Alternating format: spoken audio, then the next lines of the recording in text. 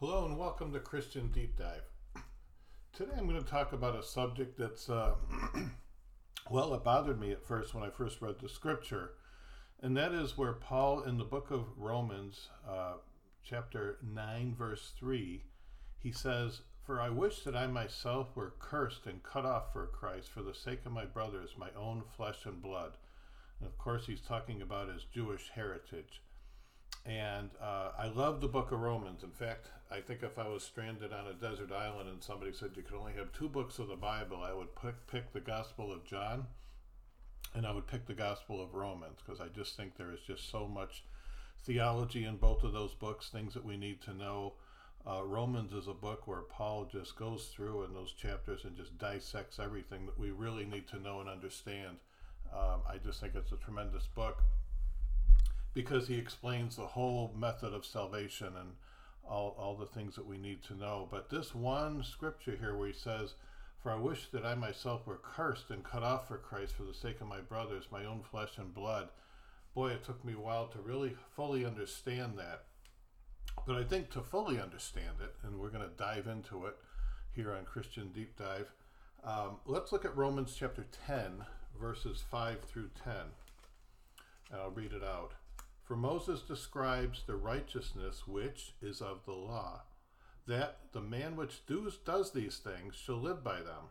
But the righteousness which is faith speaks on this wise, say not in your heart, who shall ascend into heaven, that is, who shall bring Christ down from above, or who shall descend into the deep, that is, to bring Christ up from the dead. But what saith it? The word is nigh thee, even in your mouth, even in your heart, that is the word of faith which we preach, that if you shall confess with your mouth the Lord Jesus, and shall believe in your heart that God has raised him from the dead, you will be saved.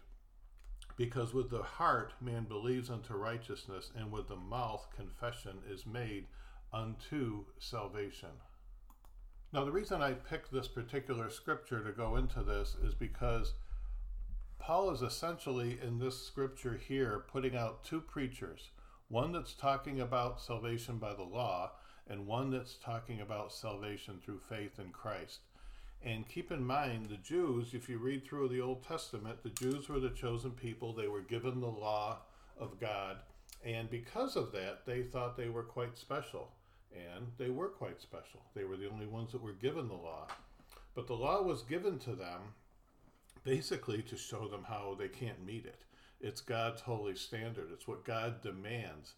And they basically, if you go through, and I don't have time in this particular podcast to give you all the scriptures for it, but if you have any understanding of the Old Testament, you'll understand that they were kind of proud and haughty. Why? Because they had the law. They felt just because they possessed the law and God gave them the law, that basically that meant that they were meeting the laws in some cases. Now, in other cases, they greatly expanded the law. They went way beyond what God had said.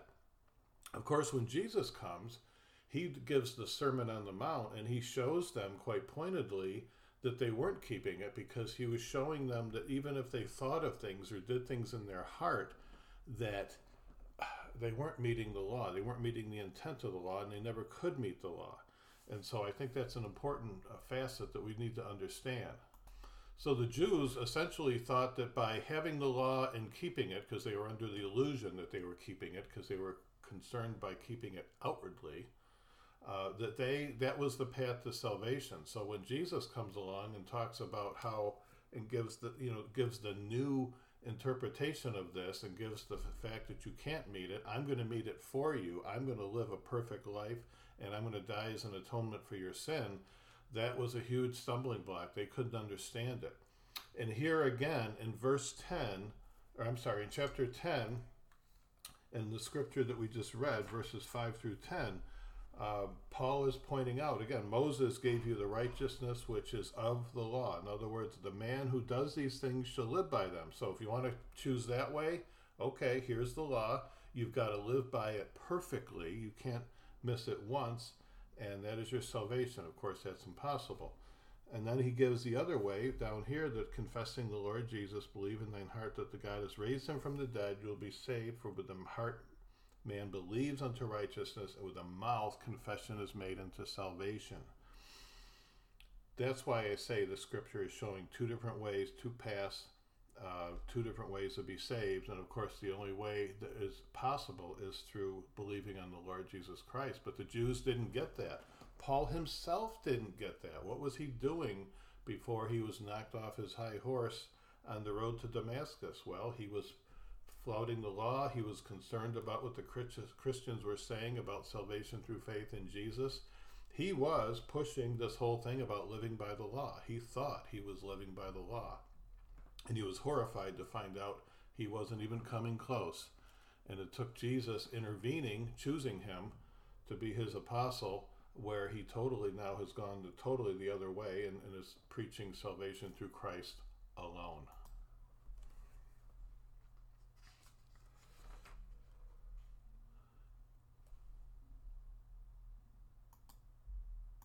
Can you see how relevant this is to today, even now? There's many people out there who think that a Christian is someone who set out on a great quest for truth and for reality. To them, that's Christianity. They don't even mention Christ when you talk to them. They just say, I'm just looking for truth. I'm looking for reality. But they're trying to find it basically by moral standards, because we live in such an immoral world today. And I think the Apostle Paul is simply trying to say, when he says you don't have to ascend up into heaven and bring anything down, or go into the depths to bring something up, he's saying it's right here. The truth of Christ is right here. You don't need to do this. And yet a lot of the popular books I see, self-help books and things like that that are out there, say we live in the scientific age, the atomic age, if you will. And so, we can figure things out. We can go way beyond what the Bible says. But Paul is saying, no, there's really no difficulty. You don't have to do that. The truth is right here. It's right in front of us if you'll only take it and accept it for what it is. You see, we don't have to go find a Savior or go looking for him. He's right here. We don't have to, quote, ascend into the heavens to bring him down. Neither do we have to go down into the abyss to bring him up again from the dead. We don't have to struggle to find him or lay hold of him. Some people have said, yeah, the Lord Jesus Christ is the Savior, but how do I get a hold of him? What a tremendous task it is to do it. And the Apostle Paul is really saying the Savior is not difficult to find. He's not somewhere far away. He's with you. He's at hand. Now, how can I say this? How can we be so sure of this? Because, well, again, if you keep studying what Paul is saying here, according to Paul, there's no need for us to do some of the things that we think we have to do. The scripture says, when the fullness of time has come, God sent forth his Son, made of a woman, made under the law. And that's Galatians 4:4. And again, of course, we're familiar with this one. The Word was made flesh and dwelt among us. John 1:14. So again, you don't have to go down in the depths to bring him up again from the grave. Coming into the world and bearing our burden, it cost him his life, and he was buried in a grave. And I think Paul also said, Christ is the end of the law for righteousness to everyone that believes. You see, man failed to keep that law. Remember the two preachers at the beginning of this with our scriptures. Man has failed to keep the law. Man at his best has failed to keep it. It is very best. We need someone more than man to keep the law. Where can I find him? You don't have to go searching. Like I said, he's right there. Jesus has come. The only one who's ever kept the law has already done so. And there was a penalty for breaking the law, which was death. And that's true. He paid it. He died on the cross for our sins. So you don't have to do anything all. It's been done. And again, the Jews thought they had to keep the law. There's some today that think they have to keep the law.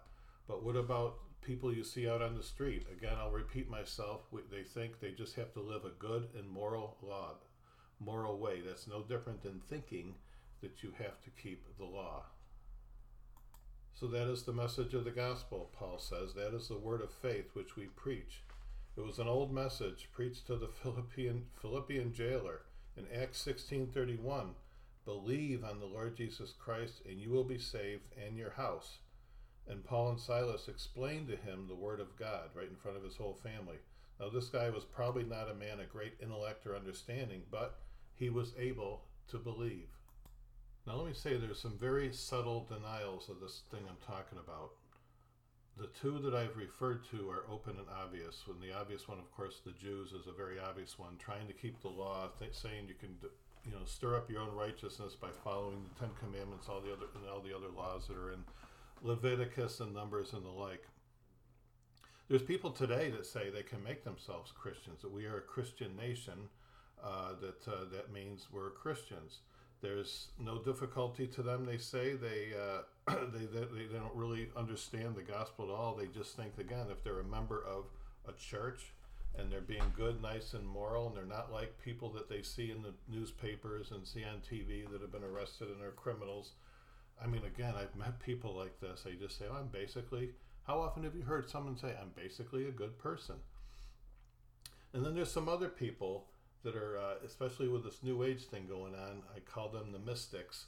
What is their teaching? Well, I'm just going to lump them all together. There's so many cults and isms and schisms out there. But a lot of them, some of them say, well, we believe a lot of the great doctrines of the Christian faith and that, but they put it aside and they still try to save themselves. What they want is they want to arrive at the knowledge of God or face the inner light, as they say. They want to they add to it. They want to try to go beyond what Jesus is, beyond what he is. It involves perhaps some people, not that fasting is wrong, but I know some cults that get into really long-term fasting because they're trying to cross the inner way or the inner light, say prayers at certain times, get into a point where they can just transcend themselves and all that type of stuff. So they're adding to what they think is important to find God. And a lot of them are very honest and sincere, but the answer to them, as well as to the Jews, is the same thing. It's unnecessary. Believe on the Lord Jesus Christ and you will be saved. Paul and Silas did not say to the Philippian jailer, look, we'll set you off on a journey, on a mystic way. You can start now. It'll involve this and that. You must do this and this and this. Nope, not at all. He said, believe on the Lord Jesus Christ and you will be saved. Now, there's others that are just as guilty as these New Age mystics. The gospel is always contemporary, and of course, I was raised this way in the Roman Catholic Church. Martin Luther saw the error there, and I got to say what he saw was that the teaching of the Roman Catholic Church has been a denial of these verses I'm talking about in Romans 10, and it's still a denial as far as what I can see. It's just, and what do I mean by that? Well, that's going to disturb a lot of people. Paul said that the word of faith which we preach says that you don't have to go up into the heavens to try to get a hold of him or down to the depths. We've already talked about that. He's here with you. He's at hand. No, says Roman Catholicism, the Lord Jesus Christ is very remote. I remember I was being told Jesus is far away and we've got Mary and the saints that we can talk to. You know, since he's so far away and he's God and he's just so far from what we are, we need someone to get to us to get to him. Who can we get? Yes, his mother. And that's precisely what they say. She's a woman, she's tender, she understands us, she'll have influence with him. Let's ask her to help us. So they put her between him and us, and you know, it's almost like I felt like he's so far away from us in the heavens, I couldn't even talk to him, and that they've banished him because they say that Mary is necessary first. So when you go into the average Roman Catholic Church, what do you see? You see Mary, and somewhere behind her, there he is on the cross, or look at the pictures. Most often, Jesus is represented as a baby that she's holding. So from what I saw, Mary is always central and prominent. And this is an utter denial of what's being taught by the Apostle Paul. We don't need her, nor do we need the saints to pray to. There's no need to pray to them or borrow merit from them for their works of sainthood, for what they were allegedly elected to. And all those people that are in heaven, such as Mary, who was a very favored and blessed person on this earth, I'm not going to take away from that at all. I can't wait to meet her. But she would be appalled that people are going to her instead of right to her son. I know she would just be very upset by that. But the Roman Catholic Church says all these things are essential to salvation. It talks about the sacraments of baptism and the Lord's Supper are absolutely essential.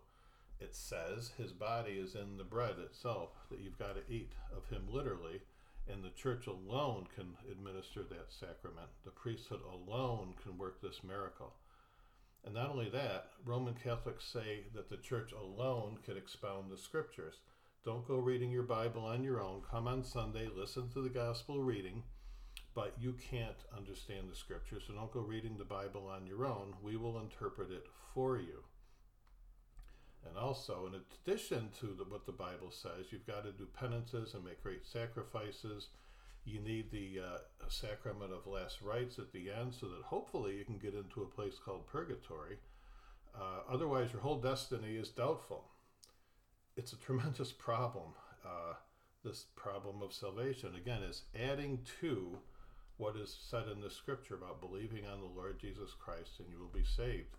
I'm sure the thief on the cross didn't have to go through all that, since he died shortly after Jesus said, "You will be with me in paradise." So you can't be misled, unfortunately, by niceness.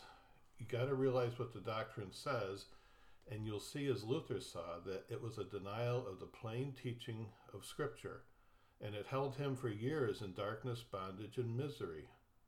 And then he saw the light that is by Christ and Christ alone. Now, to be perfectly fair, let me end this by saying that those who make it difficult from a purely intellectual standpoint to understand the gospel, and this is where a lot of Protestant churches or people are guilty of. A lot of people say, well, you need to be enlightened, you have to have a whole understanding and understand the message. Well, how is that true? Then what's the point of sending out missionaries to people? You aren't saved by intellectualism. The Holy Spirit provides light and understanding when the gospel message is preached. When the cross is preached, then understanding comes by the Holy Spirit to those who he has called. And yet Protestant religions will add things as well. They'll add things such as, we think you have to be baptized this way, or you should belong to this particular church, or that, and the other thing. Not quite as much, but certainly have seen it happen and heard it happen. So let's be careful then, no matter what you belong to, that you don't add or subtract to the basic gospel message. Ephesians 2:8, by grace you're saved through faith, and not of yourselves, it is a gift of God. So let's not add to anything. This is not a difficult thing. We don't want to be like Paul and keep mourning I take that back. Paul was mourning for the condition of the Jewish people, and I'm sure we still mourn for people that we know that are trapped in false religions, false beliefs, false understanding, simply not looking at the true Christian gospel as it's preached. But there's nothing we have to do but believe as the Philippian jailer did. Let us understand that the common people heard Christ gladly, and let's never forget what the Apostle Paul said to the Corinthians, quote from 1 Corinthians 1:26, you see your calling, brethren, how that not many wise men are called. Thank God that we don't have to drag him down or lift him up. He's done it all. He's come. He's done the work. And yes, he's risen again. You may say, I don't understand fully. I've got so much conflict, so much doubt. It doesn't matter. Go as you are. Cast yourself alone on Jesus Christ if you feel called. He will receive you. And again, what a tragedy that the Jews as a whole, and society in some cases in this world as a whole, is rejecting this, and they're attempting the impossible, living by their own standard, living by their own ways, living by what, they've created God in their own image. How monstrous, how blind that is. You only have to believe in the Lord Jesus Christ and you will be saved. You might be at the very jaws of hell, and though you might be the vilest of sinners, though you may have no intellect, no brain, nothing, if you'll believe on the Lord Jesus Christ now, you shall be saved. That's it. Believe the word of God. Salvation is by faith. Justification is by faith alone. Some may say that, in closing, boy, you've really been hard on the Roman Catholic Church. I only know a lot about it because I was raised in it, and so I knew where I was holding my beliefs in and what I was taught by people that were very sincere and thoroughly understood it. But boy, to get to Jesus, I had to wade through a bunch of Mariology and saints to get there. And so it's just the same way in some of the cults, some of the isms and schisms, again, in some of the Protestant churches where people believe they're saved because they belong to a church, or they're saved because, you know, their grandfather built the church there and they're still there, and they do this and that, and they serve on the board, and they don't even mention atonement by the blood of Christ. So it doesn't matter what your background is. And what I'm trying to say, this is going out to people all over the world from what I've seen in the data for this podcast. And so it's going out to people of all races, all tongues, all different belief systems. I'm simply saying whatever your background is, I'm not trying to pick on any one over the other, because if you don't believe in the atoning work on the cross of Jesus Christ and that he died for our sins, then you're in the wrong thing. You're not. You've got to wade through it all and come to the simple message of the gospel, and that is how you are saved, and that is how we will see each other in heaven. God bless you.